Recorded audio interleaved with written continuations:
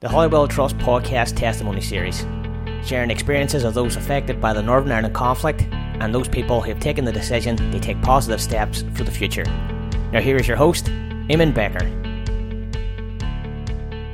Hello there once again and welcome to this edition of the Holywell Testimony Series. My name is Eamon Baker. I would like to take the time to thank the funders of this podcast, namely the Central Good Relations Fund, the Reconciliation Fund of the Department for Foreign Affairs, Derry and Strabane District Council and the Community Relations Council. And our guest this week is Emma McGinley. Emma works voluntarily with Reach Across, a cross-community youth group which meets at Holywell Diversity Community Partnership.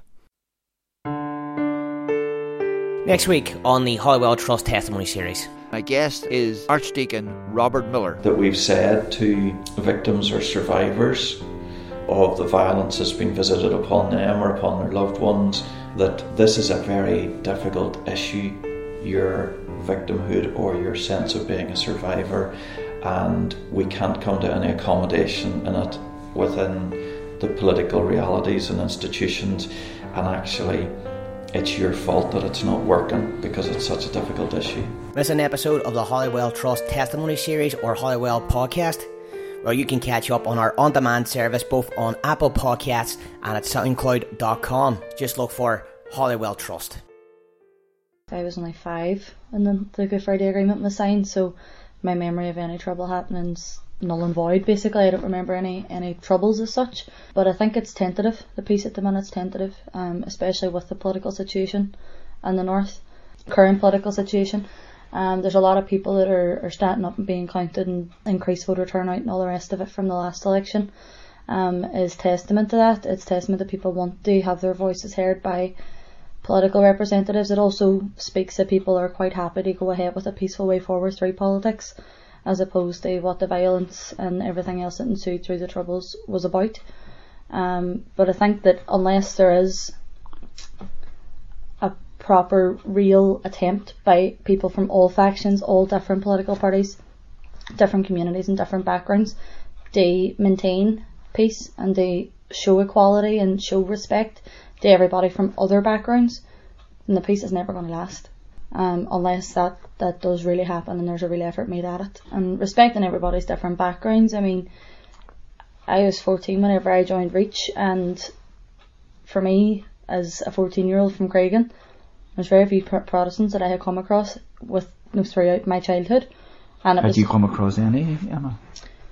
Not that I was aware of, because I did drama and stuff when I was younger as well, and there could have been people there, but it was never discussed. It was never brought up. Your religion was never anything through the drama group that I was involved with. But then when I joined Reach, I was made more aware of different backgrounds as opposed to just my own, and becoming more aware of that and meeting other young people that were the same age as me from those different backgrounds made me more aware of, you know what, they're not that different.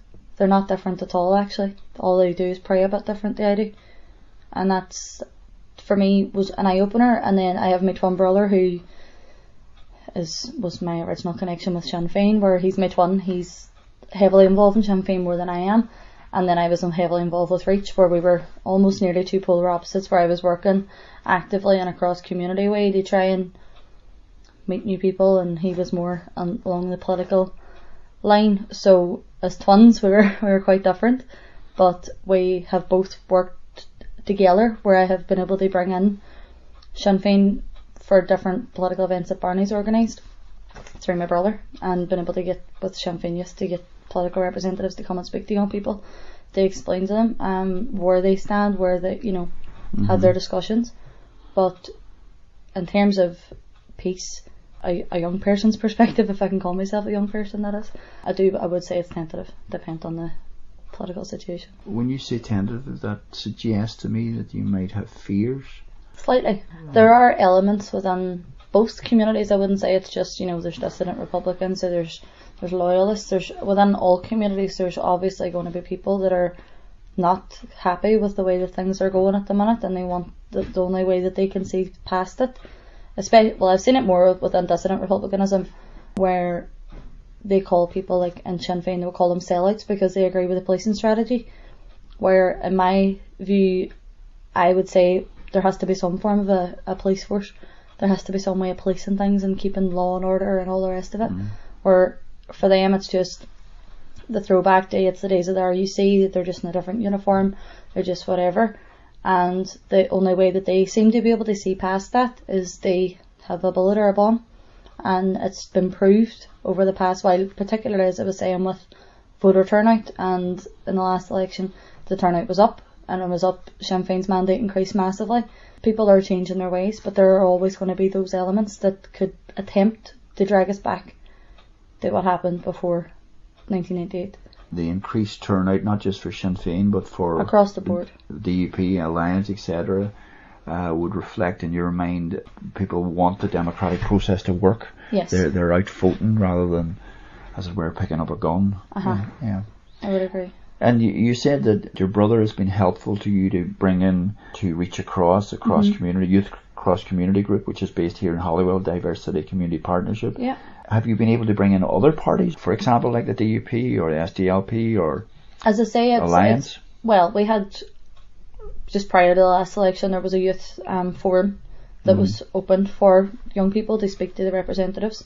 All the parties were there, they were all represented. So it's not that it's just Sinn Féin, but for me, being able to have that contact where it's...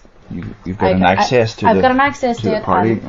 And you're looking at it, you're taking young people to Stormont to explain to them the political process. They have representatives there that can speak to them. There's been occasions where Martina Anderson and Maeve McLaughlin met with our groups as they arrived, and for me I think it's important that young people know who the representatives are on a personal level, as opposed to, oh, I seen her in the paper, or I seen him on a board on the street during the election. You know, I think it's important that young people get to meet their representatives because they're there to meet them, they're there to work for them, they're elected to work for them, and young people's issues are as important as anybody else's issues, and they should be tackled.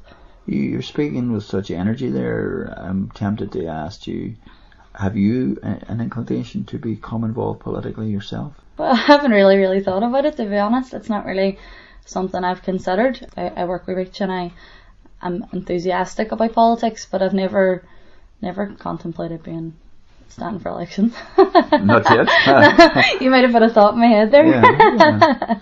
Well, that's the thought that came up as you spoke so eloquently about politics and your involvements. You've been involved with Reach Across from when you were 14? 10 years. 10 years. So this is your 10th year. Yeah. So that would take us back to 2007. You talked about growing up in Craigan, as I did myself, and I live there as well. How did you hear about Reach, and maybe tell us some of your experiences of Reach and what keeps you involved 10 years later? So when I was 14, obviously, well, maybe it's not obvious to anybody that doesn't know Reach, one of the ways that we work with recruitment is to go into schools and do a presentation during their assembly in the morning. And where were you at school then? I was at Thornhill. Okay. So Reach came into Thornhill and I seen the presentation and I thought, oh, that looks like great fun, and you know, all the activities and all the rest of it, and good courses, good for your CV. I did take the application form, but I didn't fill it out there and then. It's one of the things that now when we're doing it, I'm like, God, just fill it out. I didn't do it there and then, but then a friend of mine who was at St Mary's had seen the presentation, had went on a residential, and then was telling me about it, and I was like, I'm coming with you on Thursday. I'm coming up with you on Thursday, and then I've been here ever since. And was it above Weatherspoons? Yeah, we were just above Tomorrow's, the bridal shop. Yeah. We were above there then. Yeah. Our old building. That's where I always have my throwbacks to when I think back to the earlier days in Reach. In terms of experiences, like I've done so many courses with Reach. I've done, you know, drugs and alcohol awareness. I've done sexual abuse awareness. We've done different courses in cooking, like life skills, as opposed to just going out and, you know, playing Laser Quest or going out and going ice skating or anything. Like, there's so many life experiences that I've learned through Reach that I'll always be grateful for, because to be honest, I never took an interest in cooking until I did the Cook It course, and then I thought, you know what, I'm actually okay at this. It's the one that I've developed. There's been so many different courses that are on my CV that I couldn't even list off for you now, because there's so many of them. Like between OCNs and everything else, it just, for me, for somebody that, well, I was academic, I enjoyed school, but to have that additional support and OCNs and everything else for people that maybe aren't so focused when they're at school, it's definitely a good way to build up a CV as well, as to take part in those courses, because they do actually have UCAS points and stuff as well for an OCN, so it's a good way to build up life experience and get qualifications in the process. Were you involved, as well as doing the courses, were you involved in travel? Did you do international trips? The international trips that I did as a leader. So I was an assistant leader, and I did the advanced visits for Italy and for Bulgaria. And I also did the full exchange for a group that we had in Liverpool, who then came here at Halloween and experienced our Halloween carnival and loved it.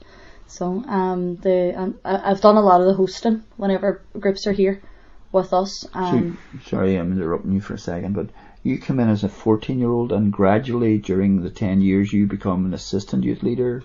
Then a leader. So there's a graduation process. Could you speak a bit about that and what you see as the benefits of that for young people? Okay, so at 14 I joined, and then I stayed obviously, and I was doing the courses, doing all the programs, taking part in as much as I could. Then it's 18. When I turned 18, I did my assistant leader training. That's also at the point when I joined the management committee. But you were on the management committee as well?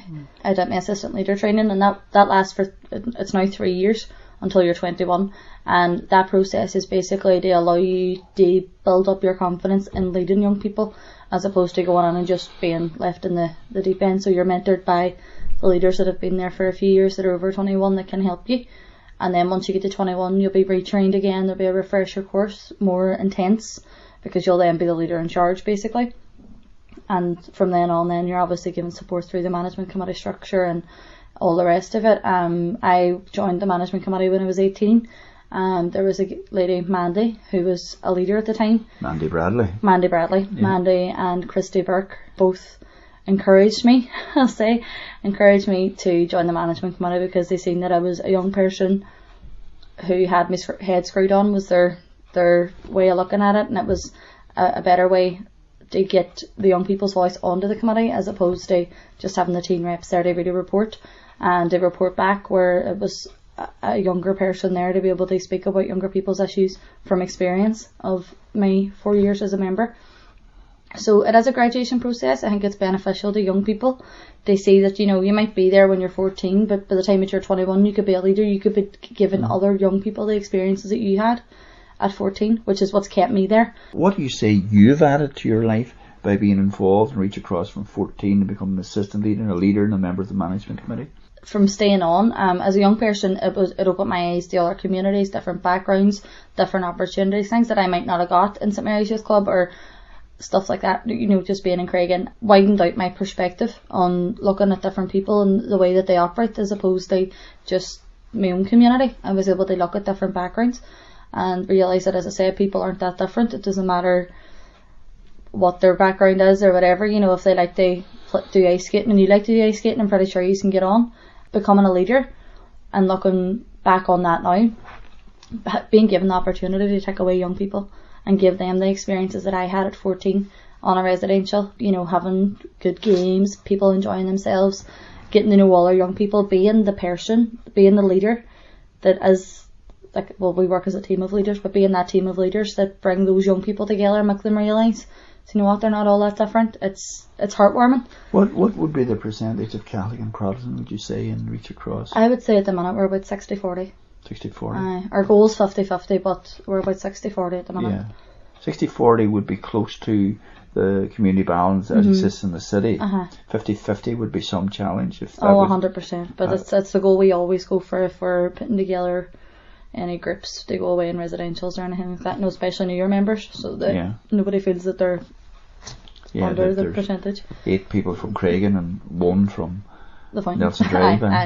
Of course. So we try to balance it out as much as we can, but as I say, there's not that big a difference, and especially when it's younger people. I believe if you can speak to younger people as before they get any form of bitterness or any form of, this is your past and you have to remember it, and you have to remember it, and you have to do this and you have to do that. If you are able to speak to young people and say, you know what, if you're only 14, you shouldn't have that burden on you. Obviously learn about your past, learn about your culture, learn about your history, but don't let it limit you. That's important for me. I think that it's important to get young people at that age and have that conversation instead of waiting till they're already, bitter as such. I just think that young people need to be given the opportunity to live their lives before they're dragged into what was the past. Have you personally developed friendships with people from the Protestant stroke Unionist stroke Loyalist community through the process of... Yes, one of my best friends actually is it's through Reach that he has become one of my best friends. It's called Tommy. He's from the Waterside, and he actually joined the year after me, and we're still extremely close. We almost nearly joke about it, about the difference and whatever. There's a bit of banter that goes on along them lines, but there's nothing hateful. It's great crack, and he understands my background, I understand his background, and it doesn't get in the way.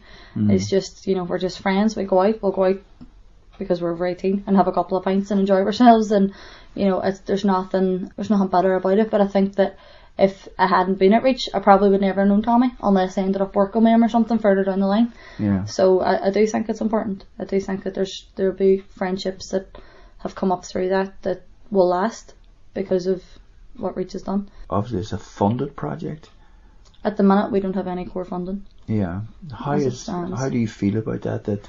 So there's this good work going on that you value, that you've been involved with for 10 years, and there's a struggle to secure funding. It's extremely frustrating. I think that the work that's done by the community and voluntary sector as a whole, not just through Reach but as a whole, is taken for granted in a sense. You've got a lot of schools and a lot of youth projects that are funded by the Western Education Library Board or the Education Authority, and then you have other organisations who they will refer people to. Like, we get referrals from schools, we get referrals from other youth organisations that have core funding, and they'll refer people to us because they know that the work we're doing is good, but they don't as such give us the funding. They continue on that work. So that's in the sense where you're saying you feel taken for granted. Yes. Yeah, Reach Across will take care of this lad. They'll take care of that young person. Aye. There's no core funding there. How are we supposed to support staff and jobs? I would say 99.8% of our work is done through volunteers. It's not done through paid staff. We have 2 paid staff at the minute, and one of them is paid through a project that's government funded, and it's a workplace placement, yes.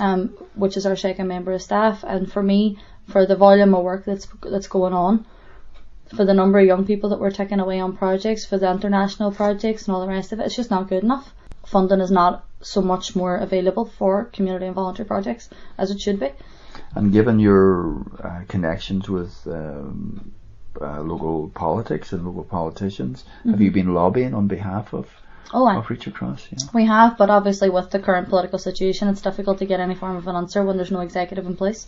Yeah, it's extremely difficult in terms of council funding. It's through committees. You can't exactly. You can lobby and ask for support on your application, but when it comes to it, they have to look at every single application in an equal way. Yeah. So at the minute, the main problem with lobbying our politicians is that there's no executive in place in order to lobby for any funding.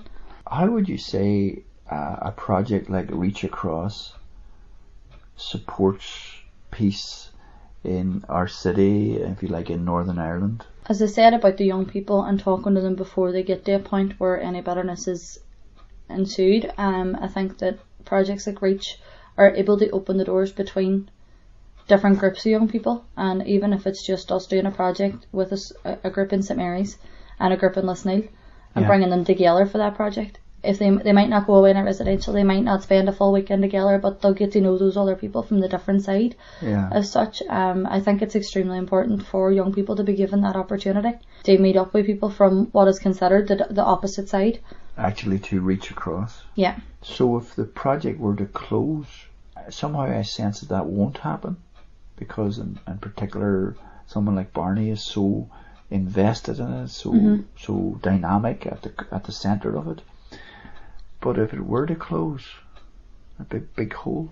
The project was to close. If Reach as an organisation was ever to finish, it would be a massive loss to young people in the town. Yeah. I think it would be a massive loss to young adults in the town as well, because of the number of young volunteers that we have that are working on their leadership skills, that are working on maybe going into a teaching career, and this is their way of, developing that confidence to stand up in front of a group of young people.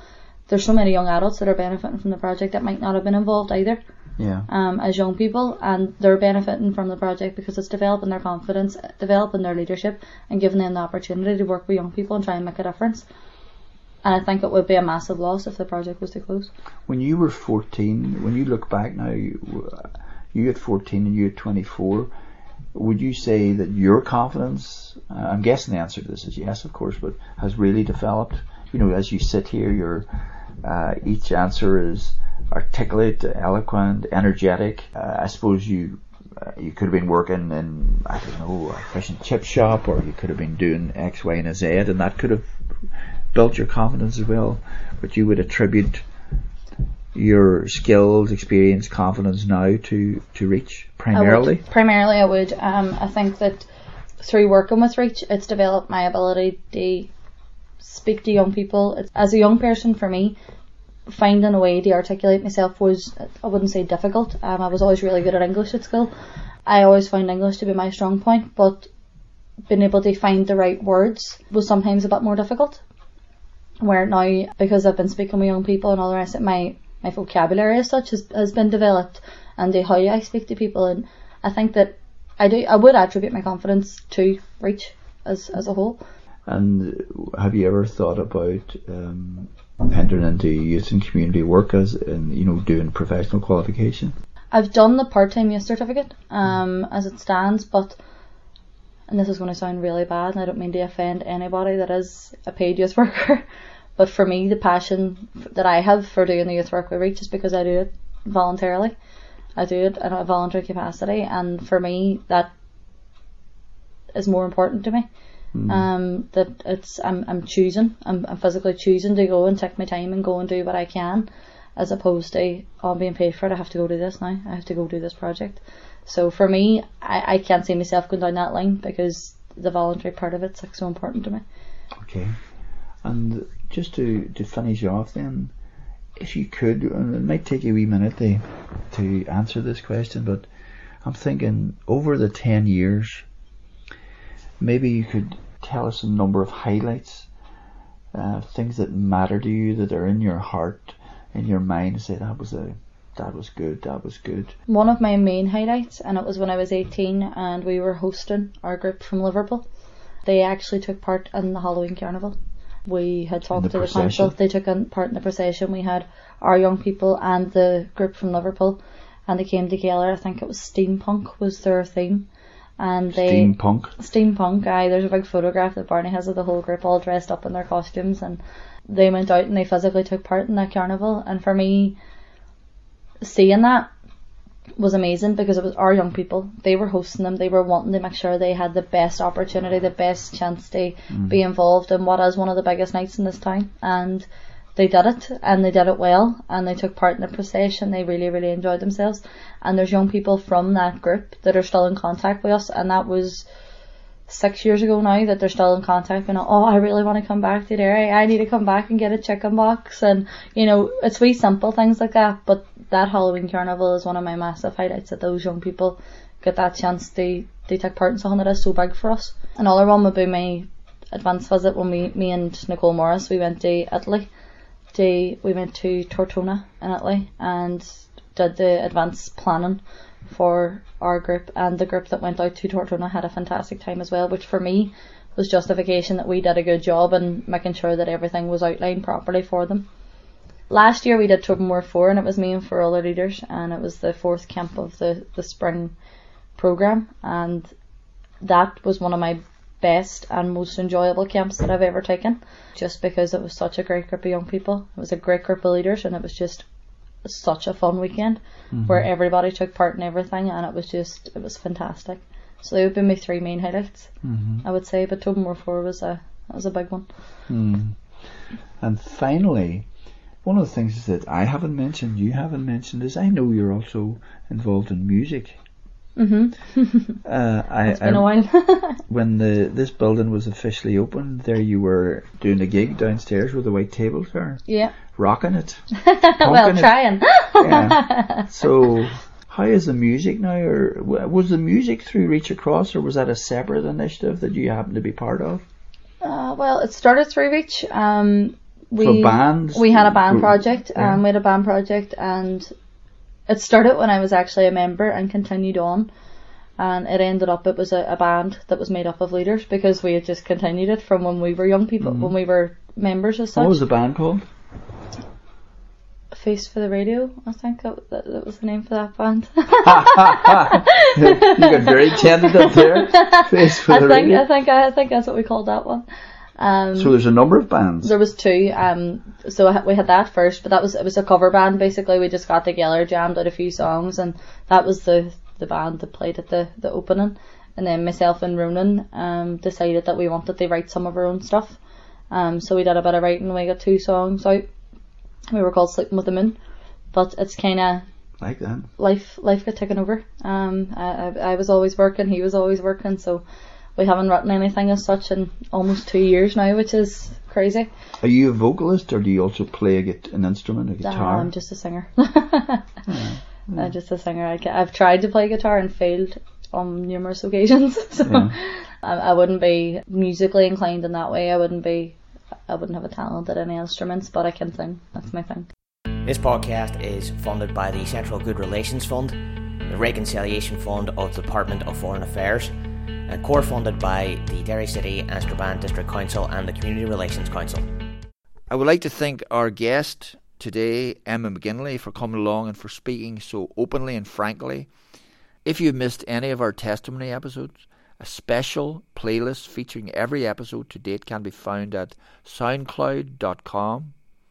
Just search for Holywell Trust and you will be able to stream or download every episode. Otherwise, all our episodes can be found on Apple Podcasts and at Stitcher.com. And to let you know that our guest next week will be Archdeacon Robert Miller. Thank you.